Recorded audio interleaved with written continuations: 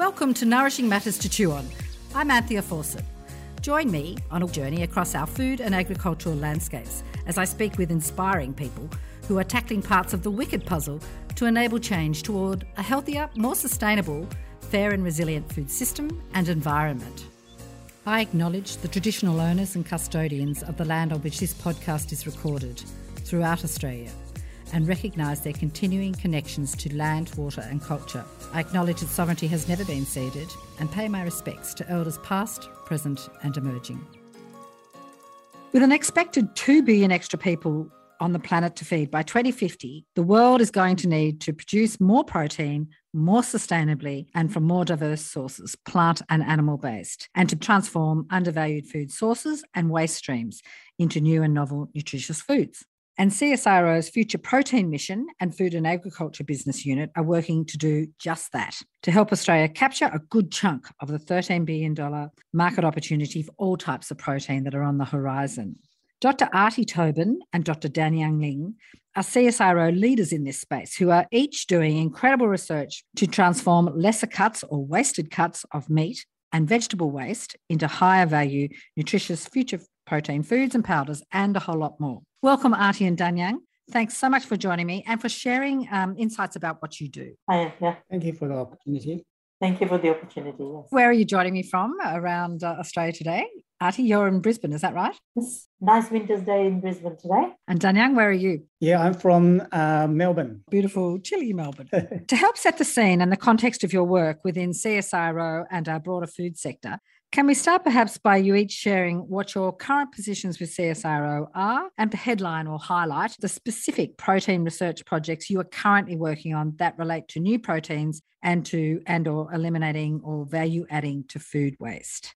Artie, what's your current title and role, key research focus, ReProtein? I know you have a huge role at CSIRO. So I'm actually a food technologist by training, and then I am working as a research scientist in CSIRO. My role in the Future Protein Mission is looking after the animal protein work package. So anything around animal protein, which includes aquaculture, sort of falls under my sort of area. As far as my research is concerned, I have worked my entire career, which is 30 plus years, in meat research. And it's basically when the steak cuts have been taken off the animal, there is still quite a bit of meat still left. And I've basically been looking at how do we value add to that manufacturing grade meat. And it's sort of been looking at what do consumers want. So we're trying to sort of make value add products. So that has included, people want low salt, low fat meat products, or looking at consumer segments like the elderly. So my PhD research was around people with swallowing disorders. Yeah. So looking at how to make meat products for the elderly because they do need their protein so they can have muscle wastage like sarcopenia. And then the other area was looking at how do we value add to lower value cuts by putting meat in a space where meat doesn't exist. So meat in a dry form. Usually meat is very much, this product whether it's raw or cooked, needs to be kept chilled in some way, right? Temperature control. So we're sort of looking at how do we now convert this into an powder of some sort or dry product of some sort so that we can have extended shelf life. So sort of research that I'm currently working on is all around that area.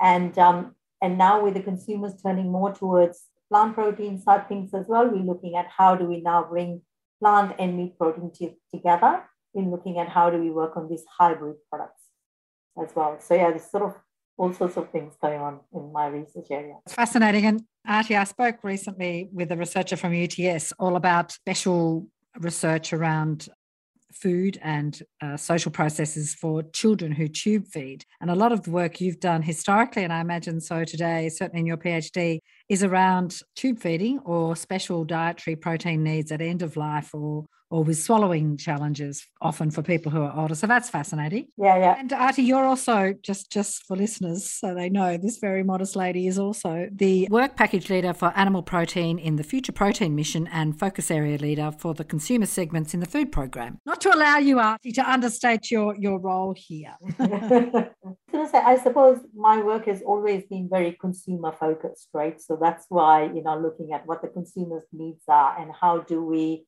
produce food products that are healthy, but also meets the consumer's needs as well. So that's why the work that I look after tends to be very consumer focused. And consumers in very niche areas, aged, very young, vulnerable, or other. Yes, exactly. Danyang, tell me about you. Tell me about your specific role at the moment at CSIRO and sort of headline research projects you're working on. Perhaps just name them. You're a materials science and process engineer with a chemical engineering and chemical machinery qualifications and a whole lot more. I study chemical engineering, material science, and process engineering at university. My role is that to use my knowledge in process engineering to convert the biomass or the food material into nutritious and tasty food and with environmentally friendly way.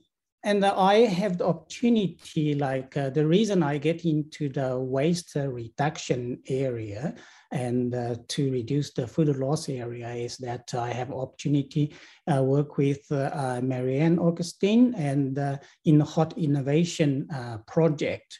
And we visited the farmers and vegetable growers, and we found that a lot of the vegetables currently produced is lost in the field because of because of their cosmetic imperfection and not able to meet the supermarket grade. And also some farm told us that when they have some kind of hail or some kind of weather damage and all the produce won't be able to sell in the supermarket. So basically, when we after that we read some of the literatures and found that 1/3 of the vegetables and fruit produced has not been getting to the consumers. So there is a huge amount of waste there, and also from the other hand that there is a food shortage. It was expected that by 2050. We needed to double the production in order to meet the population's requirement for the food. So if we can convert those food from the loss, and then it will solve a bigger problem. Absolutely. That's fascinating. You said 30%. I had read 25% of vegetable production got wasted before the farm gate. I didn't realize it was 30%. That's absolutely huge and growing with La Nina and more, isn't it? So that's a very key area to focus. Thanks for that intro. Just sort of stepping back a little bit or reflecting on where you are now, can I ask each of you personally how you came to work with CSIRO and how long you've each been with CSIRO? For me, I was working in New Zealand, and I used to work for Meat Research in New Zealand, Paul Merrins, and then I chose to come to Australia, and because I'd worked at Meat Research in New Zealand, we had the CSIRO Meat Research Laboratory here. And I joined them in 1994. So I've been with CSIRO 28 years now. And my background in value-added meat products and having worked at a Meat Research Institute, which was similar to what we had here, made it a fairly easy transition. And I arrived in Australia, and within 3 weeks I was working for CSIRO, and I've never left. And what about you, Danyang? How did you come to join CSIRO? Yes, actually, before I joined CSIRO, I also worked for Hot Research. Therefore, I've been in New Zealand for 14 years before I moved to Australia. I've now with CSIRO for 15 years. And your degrees are from China, is that right? Did you grow up in China? That's right. I get my undergraduate degree from China. I after work in China in the chemical industry for 10 years, and then I moved to New Zealand, get my PhD in small town called Hamilton. Oh, it's fantastic. Well, we're very lucky to have you. Sustainability and increasing people's access to more diverse, new protein sources are key to the Future Protein mission and to help eliminate or to reduce food waste and to value add to waste. Key to all of that, good for people and for the environment. Let's talk now a little bit more about the innovative things that you are each doing in research and in with your liaison with industry. Artie, you're the work package leader for animal protein in the Future Protein mission and focus area leader for the consumer segments in the food program. Quite a mouthful, but just to highlight the incredibly integrated, holistic nature of what you do. Would you like to paint a bit of a helicopter picture of what and how the Future Protein mission is going about growing our future protein industries and what some of the key areas or opportunities for Australian agriculture and food value adding sectors might be in that picture? Is that something you feel comfortable to talk about? Yes, sure. So look, in our Future Protein mission, the demand for protein is going to increase by 20%, just say from 2018 to 2025. And meat alone is not going to be able to meet this demand. So then we need to look at, animal, plant, and novel proteins to kind of meet this sort of need. I think traditional meat or traditional proteins, which is meat and animal-based meat aquaculture, it will always be part of our diet. And we just need to sort of now look at how do we have red meat as part of a sustainable diet. And that's sort of what we are looking at. And I think that we can, at the moment, what happens is that if you take an animal, there is, of a whole animal, or we talk about beef, say cattle, there is only 45% of that animal is meat. So the other 55% of the animal is either your hide, your bones, your blood, offal, gut material, all of that kind of stuff. So there is an opportunity, huge opportunity to value add to that side of the animal as well, which currently would either go into, blood or bone meal type of things. Are we looking at value adding to that portion of it as well, but also looking at the meat side? So on the meat side of that 45%, only 20% of that is your steak cuts, right? The steaks you would normally sort of, cook at home or in restaurants and consume.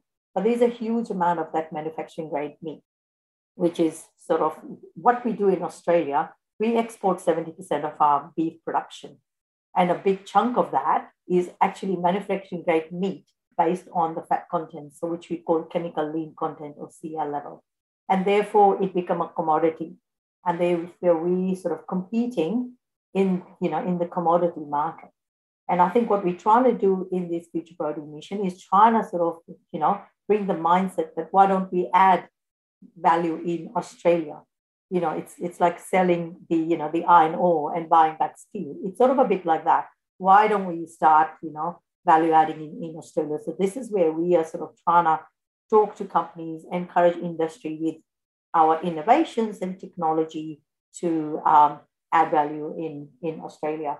So that's sort of where we are coming from. We're also sort of looking at changing dietary patterns as well. Now we've got 10% of the population is either vegan or vegetarian. There's 20% they consider themselves to be flexitarians, who choose not to eat meat a few days of the week. Then there's other reducitarians as well who are consciously reducing their meat consumption and things like that. So we're sort of saying, okay, we've got this, changing consumer segment. What do we do in this area?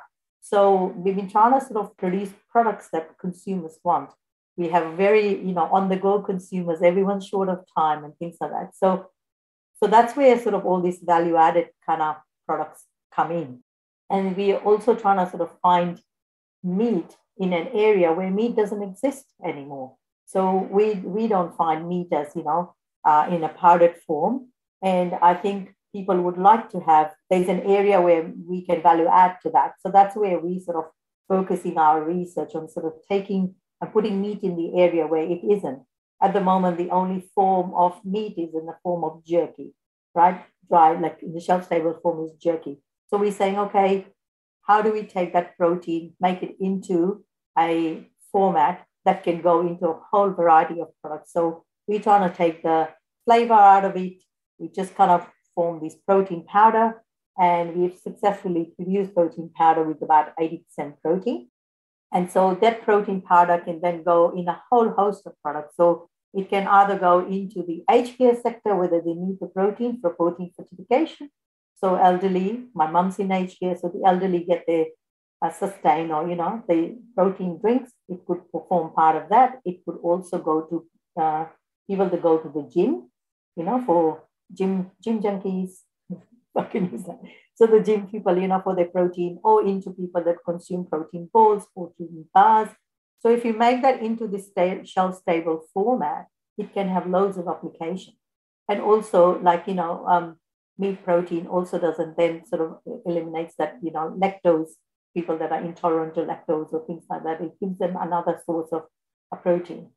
And you also get your protein, but you get other nutrients, right? There is your iron and your zinc that you get out of meat protein as well. So from a nutrition perspective, it's actually quite good as well. And so that's a very meat-focused view on the Future Protein mission. And obviously you're part of the bigger Future Protein mission that takes in the plant-based and novel protein sources. So I was just going to quickly ask you, how much or how closely do you, Artie and Danyang, work together on your respective research, or is it mainly thematically connected but technically divergent? Yeah, I also involved in the plant-based protein work because I'm expert or quite did a lot of work in extrusion area, and we jointly developed a patent that's for the plant texturize the plant protein for V2 food.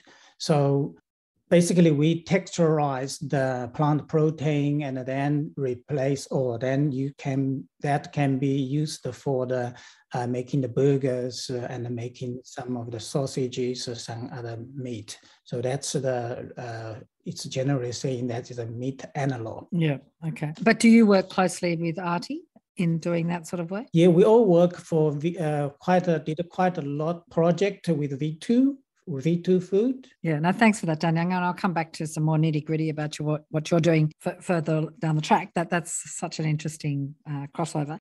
Artie, from where you sit and work, where or what do you see as the really big opportunities to transform and value add to lesser cuts of meat, offal and other? You've alluded to it there, that there's all this sort of segmentation of the total animal sections that we're not using or making the most of. But where do you see as the really big opportunities to transform and value add to lesser cuts of meat or offal? So I think I've talked about the meat powder opportunity as one of them. I think then if you can look at meat for different sort of life stages as well. So we've sort of looked at, like I said, I've looked at foods for people with dysphagia. So we've taken the lesser value cuts, which tend to be high in connective tissue, which was what makes the meat tough. So then restructuring that in some way, so you can sort of then sort of mince and form the product again, so that it's then, you can create those softer textures that the elderly can have. And then we can also supplement the protein if we need to from the meat powder. So it's that's an area that I'm really passionate about. My PhD was on this, and trying to get, elderly to consume protein is a real issue. Sometimes when you do the research, they say that the component that's left on their plate after their meals tend to be meat because it's either too tough or, they're not able to chew it and things like that. So I think there's a great opportunity there with value add in that space. I think the other area is sort of concentrating on the consumers that, like I said, mentioned before. We've got is the reducitarians, your flexitarians, and all of those. And I think there's a great opportunity for hybrid meat products. So this hybrid is, if you're talking about plant and meat. So answering your earlier question when you asked Danyang how we work together, this is Danyang sort of developing these kind of texturized plant proteins. We can then bring them and combine them with meat and make these hybrid products for people that are on flexitarian diets or reducitarian. So that has a portion of meat in there and a portion of plant protein as well, which has been texturized. So you have plant protein, that sort of meat-like textures have been created, but you put the two of them together. By doing that, you sort of availing the benefits of both of those. You get your your protein and you get your iron, your zinc, and your, omega-3s and all that from the meat. But from the plant side, you also get the protein, plus you also get fiber and all that, right? So all the positive things of plant proteins as well. And you bring them together into a product that is maybe some people say sustainably, more sustainable, but also meets all your nutritional needs of having, your macro micronutrients as well. So it addresses sort of what one might lack in the other. You bring them together and you have these hybrid products. And that's something that we are working on. And we've had recently, as we've seen this huge shift in how consumers eat these things, we're having companies that are approaching us and saying, hey, we are interested in this. How do we do this? How do we make these hybrid products? So I see a big opportunity in the hybrid protein products area.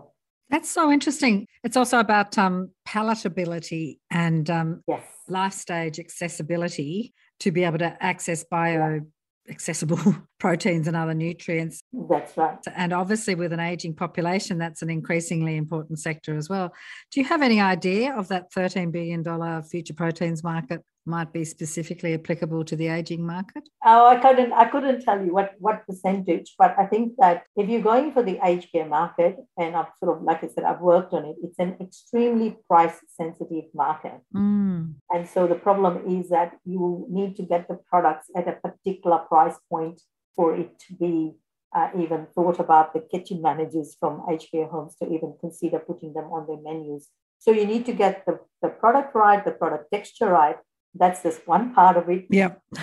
But making sure you meet the price point so it will be purchased is another different story. But we are continuing with that work, and these companies and aged care home that we are talking about. We have done trials with these products we've developed in aged care home and got feedback from the consumers themselves directly from the residents in homes. And we've had some really positive feedback. So we are working on that space. That's fascinating. Have you hooked up with Maggie Beer and what she's doing around better food for aged care? No, I have not yet. Can't do everything at once. What about? I did have a question, and maybe it takes us off track a bit, but just at a very helicopter level, would you like to comment, as somebody with such deep knowledge about the meat protein sector, what animal products or cuts do you see we are most dramatically currently undervaluing or underutilising in terms of nutrition security and in terms of our natural capital of our agricultural landscapes that nurture the livestock that we eat? Are there particular offal or off-cut or special cuts of meat that are undervalued that you're particularly zooming in on for sustainability and for health reasons? I think I just sort of said it was more generically around manufacturing grade meat is what I would say.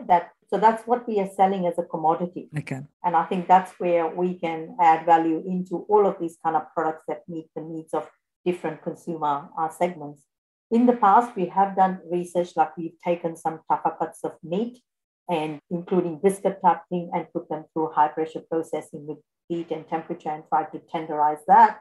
And then that all of a sudden then becomes, your center of the plate kind of product type thing. So we have looked at particular cuts of meat and tried to add value to it using different technologies. But I think generically, I would have thought that the biggest opportunity lies with that whole manufacturing grade meat to sort of say you either make hybrid products or you make products for aged care sector, or you take that sort of manufacturing grade meat and make it into a powder. So there's sort of lots of opportunities in that sort of manufacturing grade area. Mm-hmm. And Artie, can you just describe to me the difference between protein powders and nutraceuticals? The website or the brief around what you're doing talks about transforming lesser cuts of red meat into value-added protein powders and nutraceuticals. Protein powders is where we sort of aiming for, high levels of protein. So that would be, like we said, the meat protein powder that we're working on currently.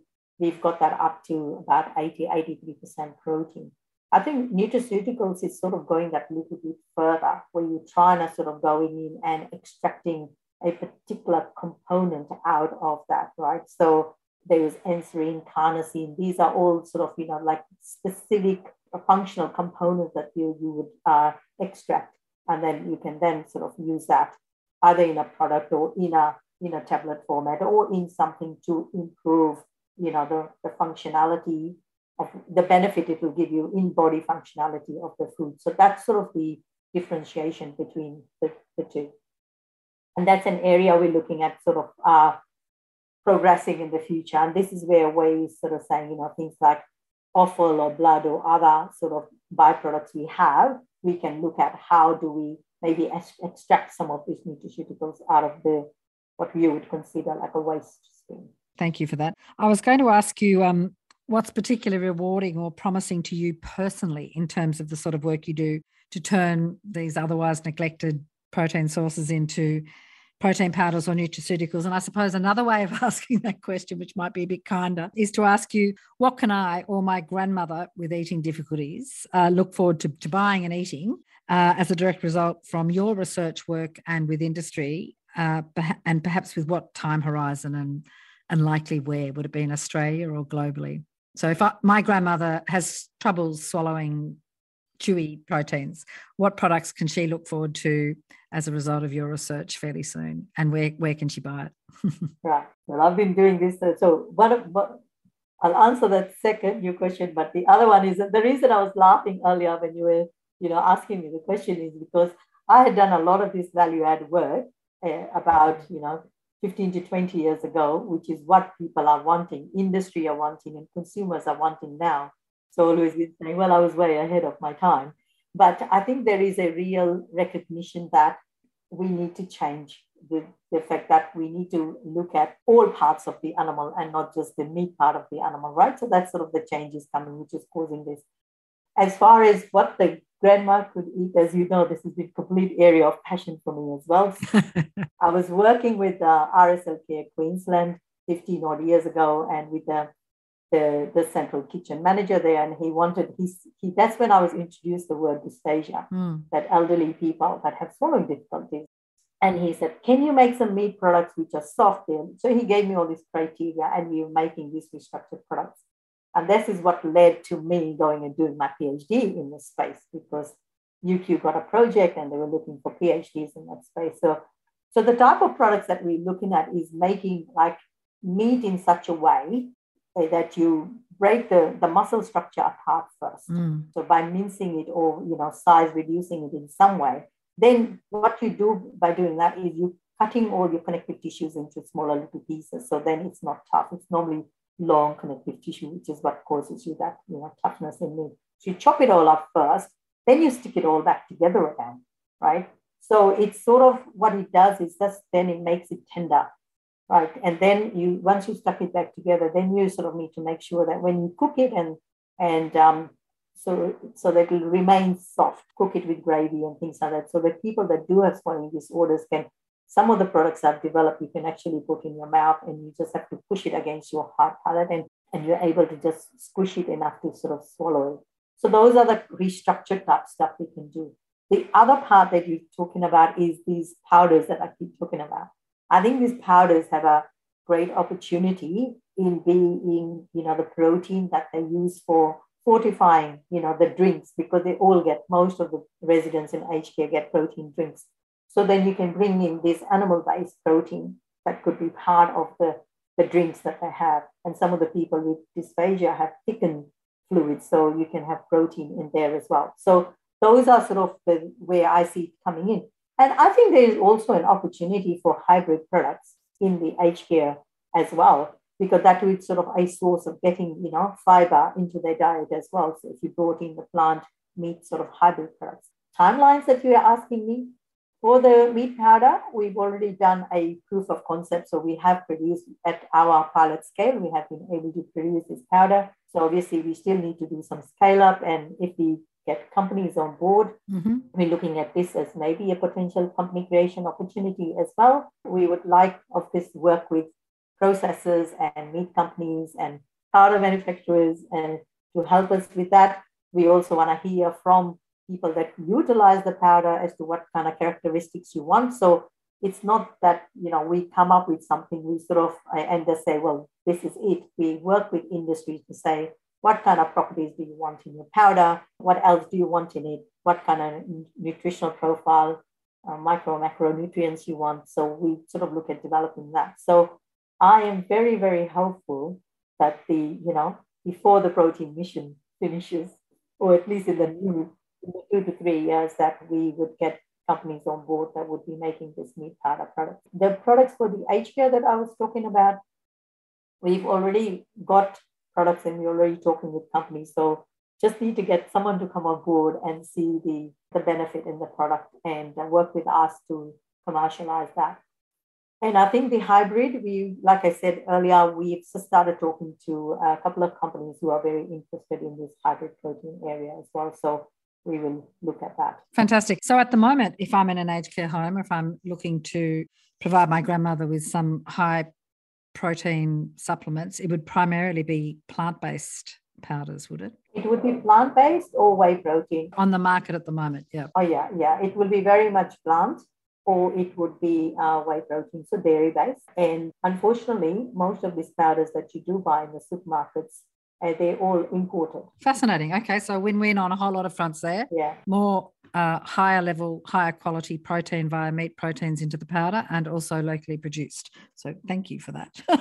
Thanks so much, Artie. That's absolutely fascinating. Yeah. Dun Young, I'm so interested to learn more about your work. We all know Australians need to eat more fruit and veg for better health and well-being. And there's so much concern around food waste, and particularly with high vegetable prices. And as you've already said, some 30% of vegetable production gets wasted on farm before it even gets out the gate. Your work aims to help make more vegetable-based foods more available in diverse forms. I was just wondering if you could tell me about or describe your current research and how it addresses how you go about helping to add value to food waste and to help to develop healthy food products and transform underutilised biomass or vegetables into nutritious, delicious foods.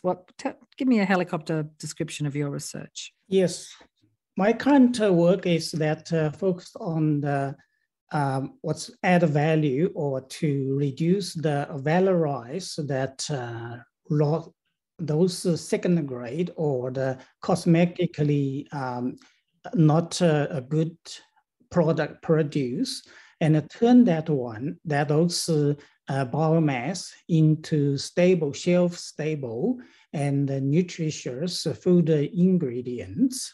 So one of the example is turn that into powder.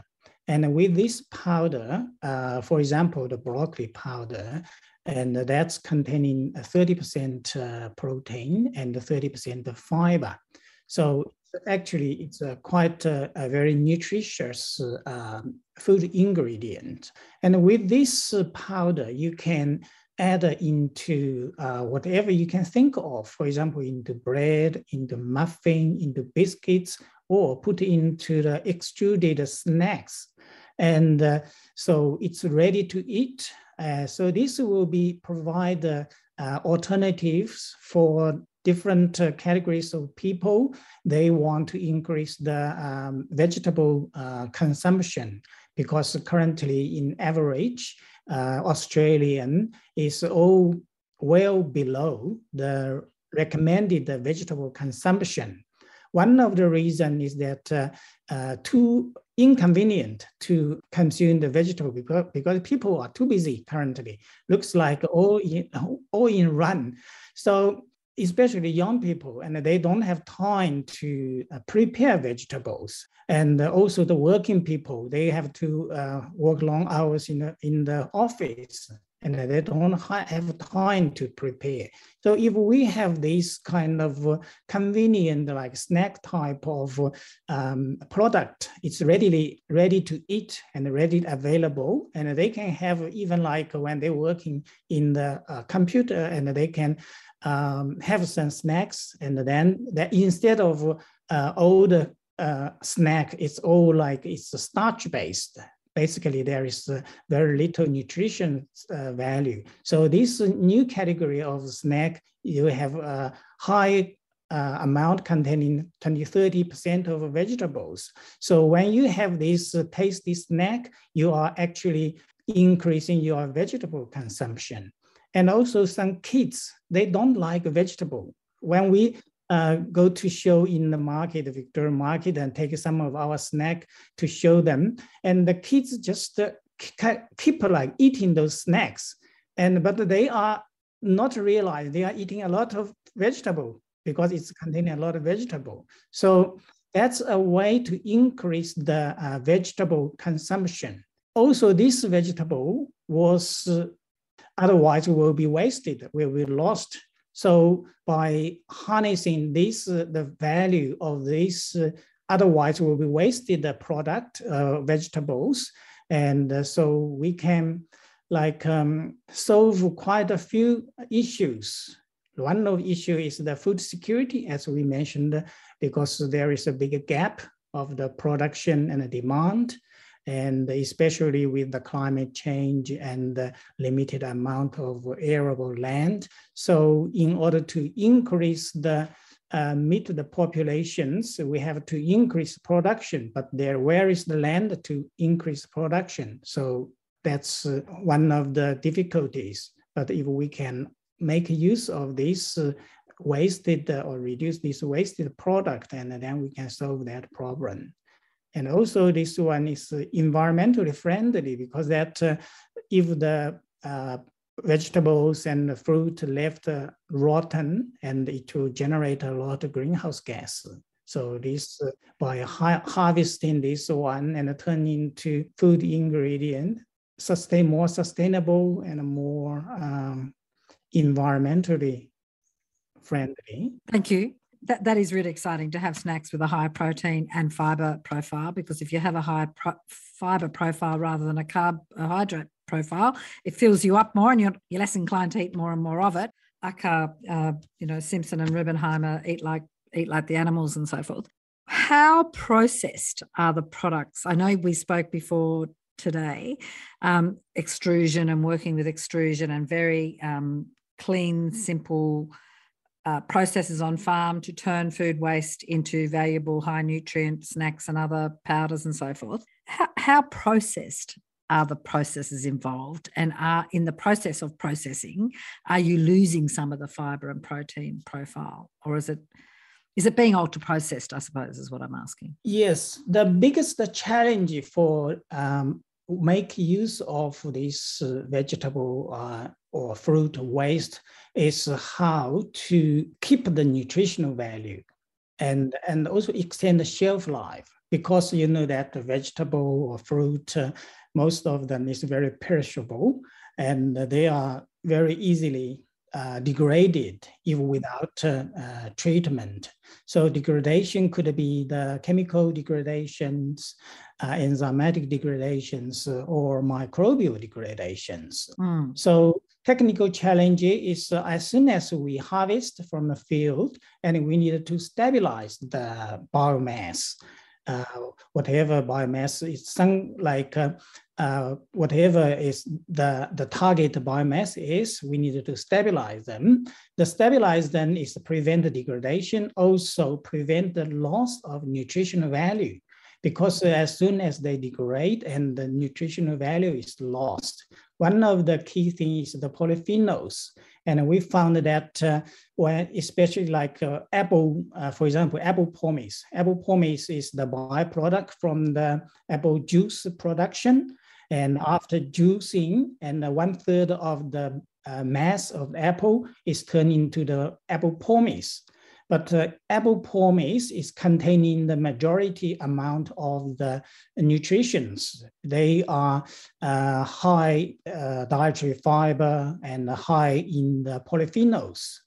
But currently it's just wasted and turned into landfill or animal feed. And so the thing is, we need to capture the value of this apple pomace, turn into the apple pomace powder. First thing is we needed to stabilize them.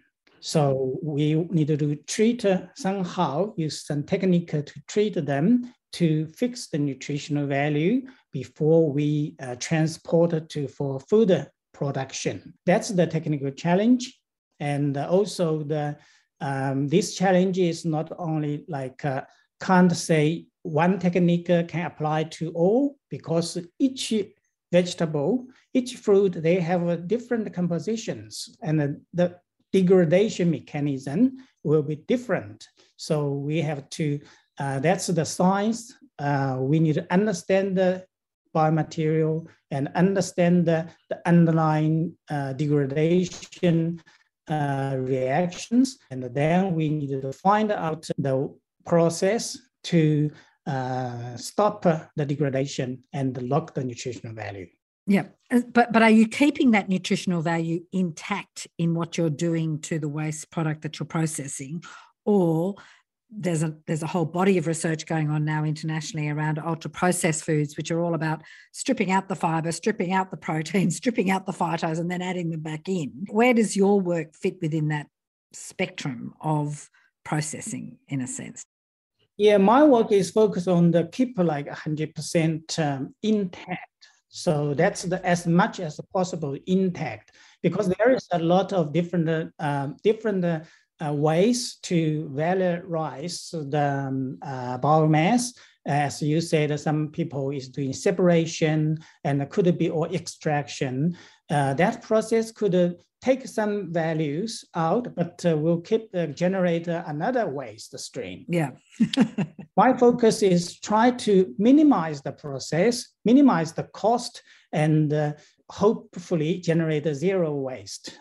And then keep the nutritional value. And keep the food as whole as it can be in that process is where I'm heading. That's correct, yes. Bravo you, that is very exciting. And I think when we spoke a little bit earlier before as well, I was thinking, oh gosh, okay, extruded foods, ultra-processed, this must all be going hundreds of kilometres away to get processed. But you spoke about how a lot of the work you're doing and a lot of the technologies and the systems are literally for on-farm value adding or very near to the farm or to the local community or regional centre, for local regional value-adding processes. Is that right? That's correct. So we are working in two kind of models.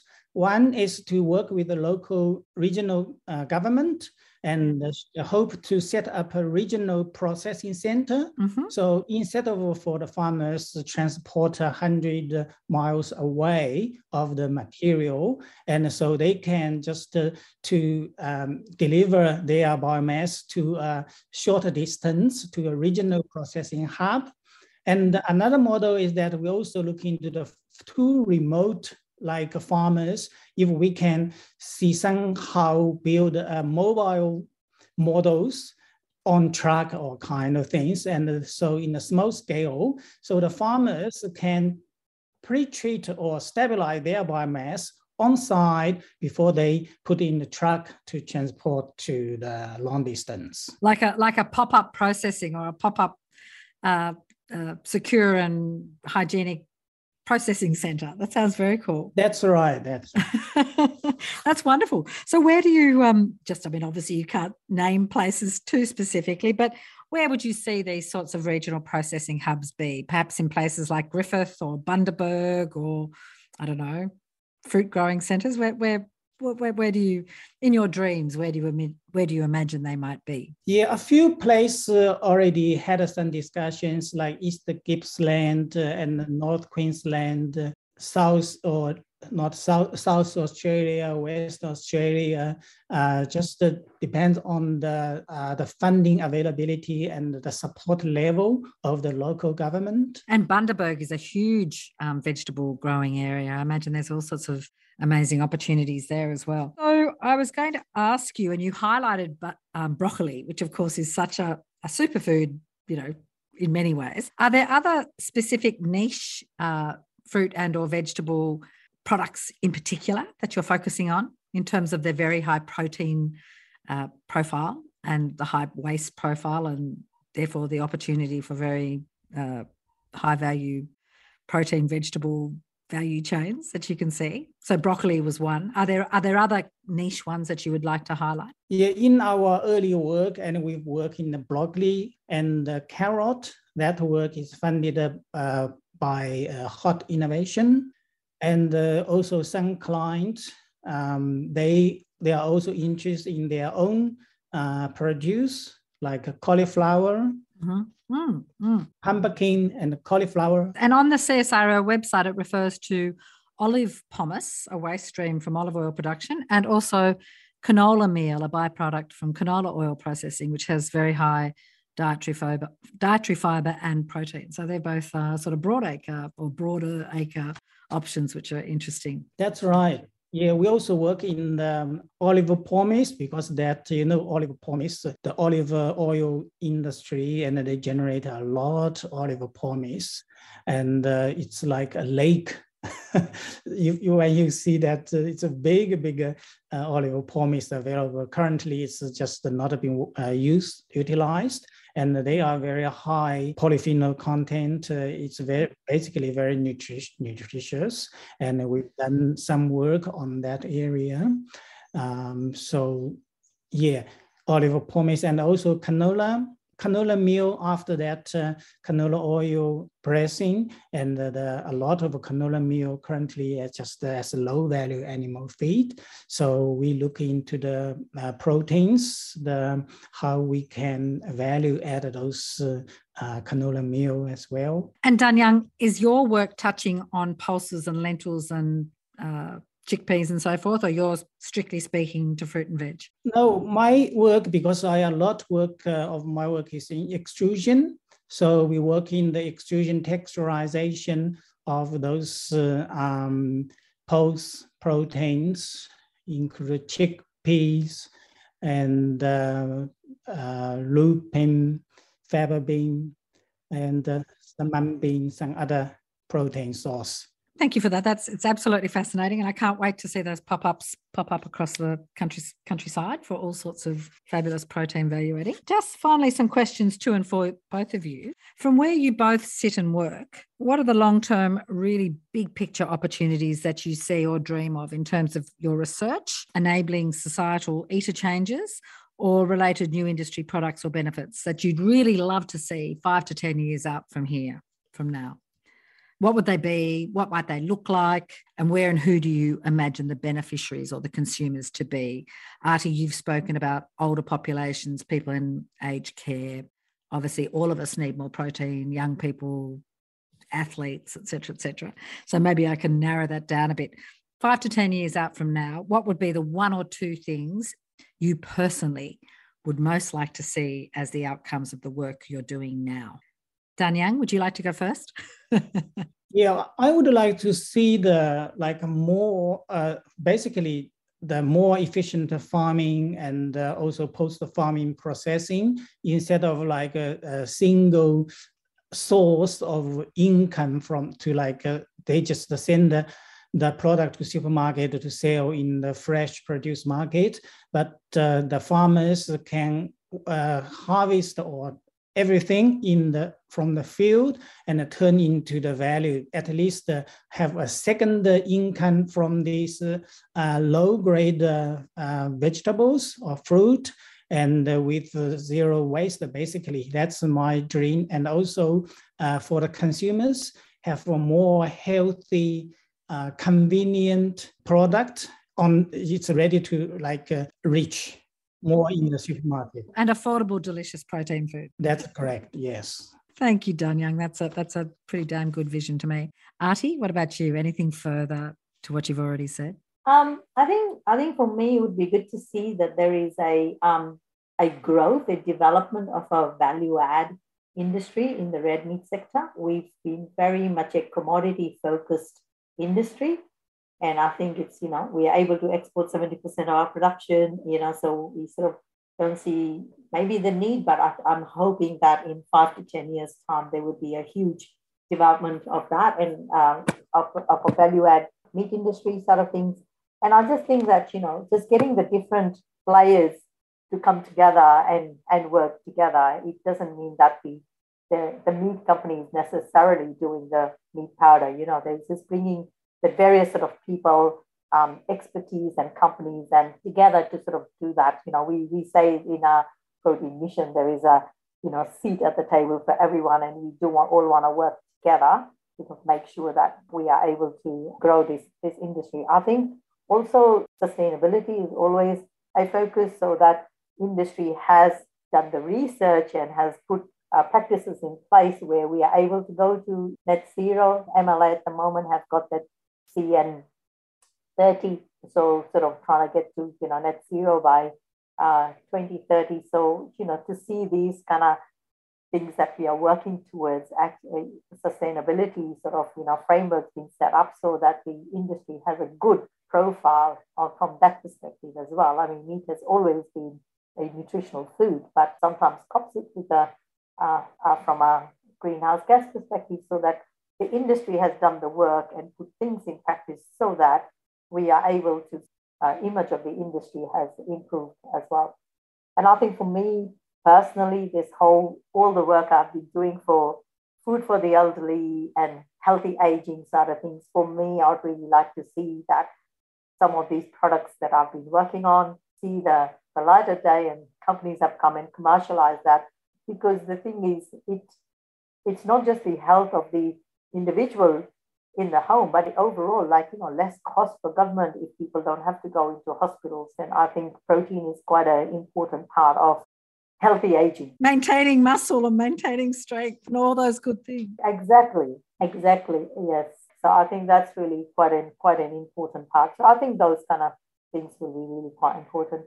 Both very inspiring visions and real work for the future. So thank you so much. I was going to ask a final question on food systems research, and it links back to what you've just said, Artie, but on food systems research for food security, nutrition security, and heading towards net zero and nature positive sustainability in agriculture, which I know CSIRO well across and working on. How and where would you like to see your research best shared in terms of via more exported Australian grown and value added food products, i.e. not just commodities, but actual value added food products, which you've spoken to, Artie, and or knowledge and technology sharing with other countries. And I'm thinking of developing countries and countries everywhere where eliminating vegetable food waste and turning it into high value protein and fibre, simply processed foods for local consumption is just really, really key, isn't it? As we know, we need more and more hybrid supply chains, short and long, and the more local and regional you can be, the better.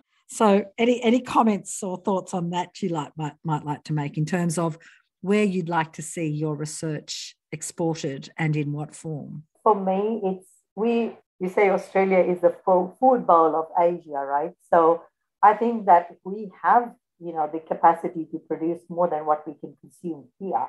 So I think in some way is global food shortage or global food demand. I think we are greatly positioned in Australia to sort of develop these industries here, and so that we become more profitable. But in doing that, we also then help our neighbors and others with them making sure that we do have of food security around the world, or at least in the region in which we can help as Australia, and we can provide leadership here. We can provide our science, technology, whatever it is. It benefits us, but then it benefits the others as well. So we have all sorts of. It really hurts me to sort of hear about people going hungry and things like that. So what we can do as a country, as an industry, to help in that, I think we have a big role to play. And I think we should be able to transfer our knowledge to other countries as well. Danyang, any comments? Yes, I think that's right, because that our technology can apply to worldwide. And in one of our projects is to humanitarian support to the Congo people, and they use turn the leaf protein. Put it back into their children's food. So that's one of the examples. And this technology can help those undeveloped or third countries to solve the malnutrition problems. So can be applied to all over the world, yes. Yeah. And Danyang, the sorts of technologies you're developing, I mean, if we look at the La Nina events we've actually had a huge whack on our food systems productivity, even though we think droughts are hideous, but La Nina's been pretty hideous too, and as have extreme events. So the sorts of things you're doing, Danyang, I can imagine them in a really small scale, travelling to places affected by extreme events where harvests have been hit badly and food that might not be ripe but is still biomass to be processed could be captured and used, in a sort of extreme event scenario as being potentially really exciting as well. So all very exciting stuff, but no doubt you've got more than enough on your plate to focus on. Any further comments, final comments you might like to make? The work package, animal protein work package also includes aquaculture as well, so seafood and aquaculture. And at the moment, sort of, we import nearly 90% of the seafood that we consume in Australia.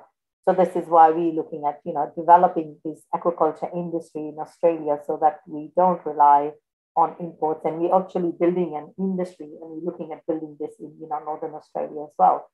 And if you're going to have an aquaculture industry, then you need aqua feeds as well, right? You can't have an aquaculture industry without the food supply. So then there is the plant waste, animal waste, even seafood waste that comes from seafood production, all can go into recycled into as feed materials for the aquaculture industry as well. So it's not just looking at protein, animal protein also includes the protein that we get from our aquaculture industry as well. That's where the circularity things comes in.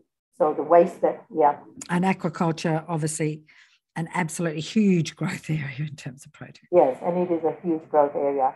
And I think we did our protein roadmap as well. We launched that about 6 weeks ago.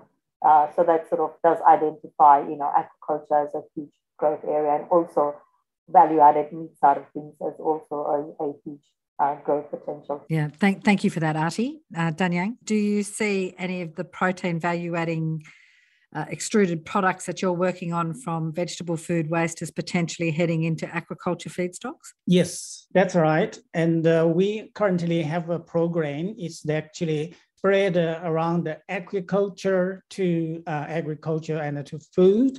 So a lot of the product, some of the byproduct can go into the aquafeed. Thank you very, very much. I've been speaking with Dr. Artie Tobin and Dr. Danyang Ying, both from CSIRO's Future Protein Mission and Food and Agriculture team, all about research and value adding to undervalued meat cuts and offal and otherwise wasted fruit and vegetables, and a whole lot more, including aquaculture, as Artie's just highlighted. It's all really, really exciting, important work, and it's just such a privilege to meet and to speak with both of you. Thanks very, very much for speaking with me. Thank you for having us. Thank you. Thank you. Thanks for listening. To listen to more episodes of Nourishing Matters to Chew On, head to Foodswell's podcast page at foodswell.org.au/nourishing or subscribe wherever you get your podcasts. And stay in touch via Instagram at nourishing_matters and on Facebook at Nourishing Matters to Chew On. If you like what you hear and would like to support us, give us a rating and a review in your favourite podcast app so other people can find us too.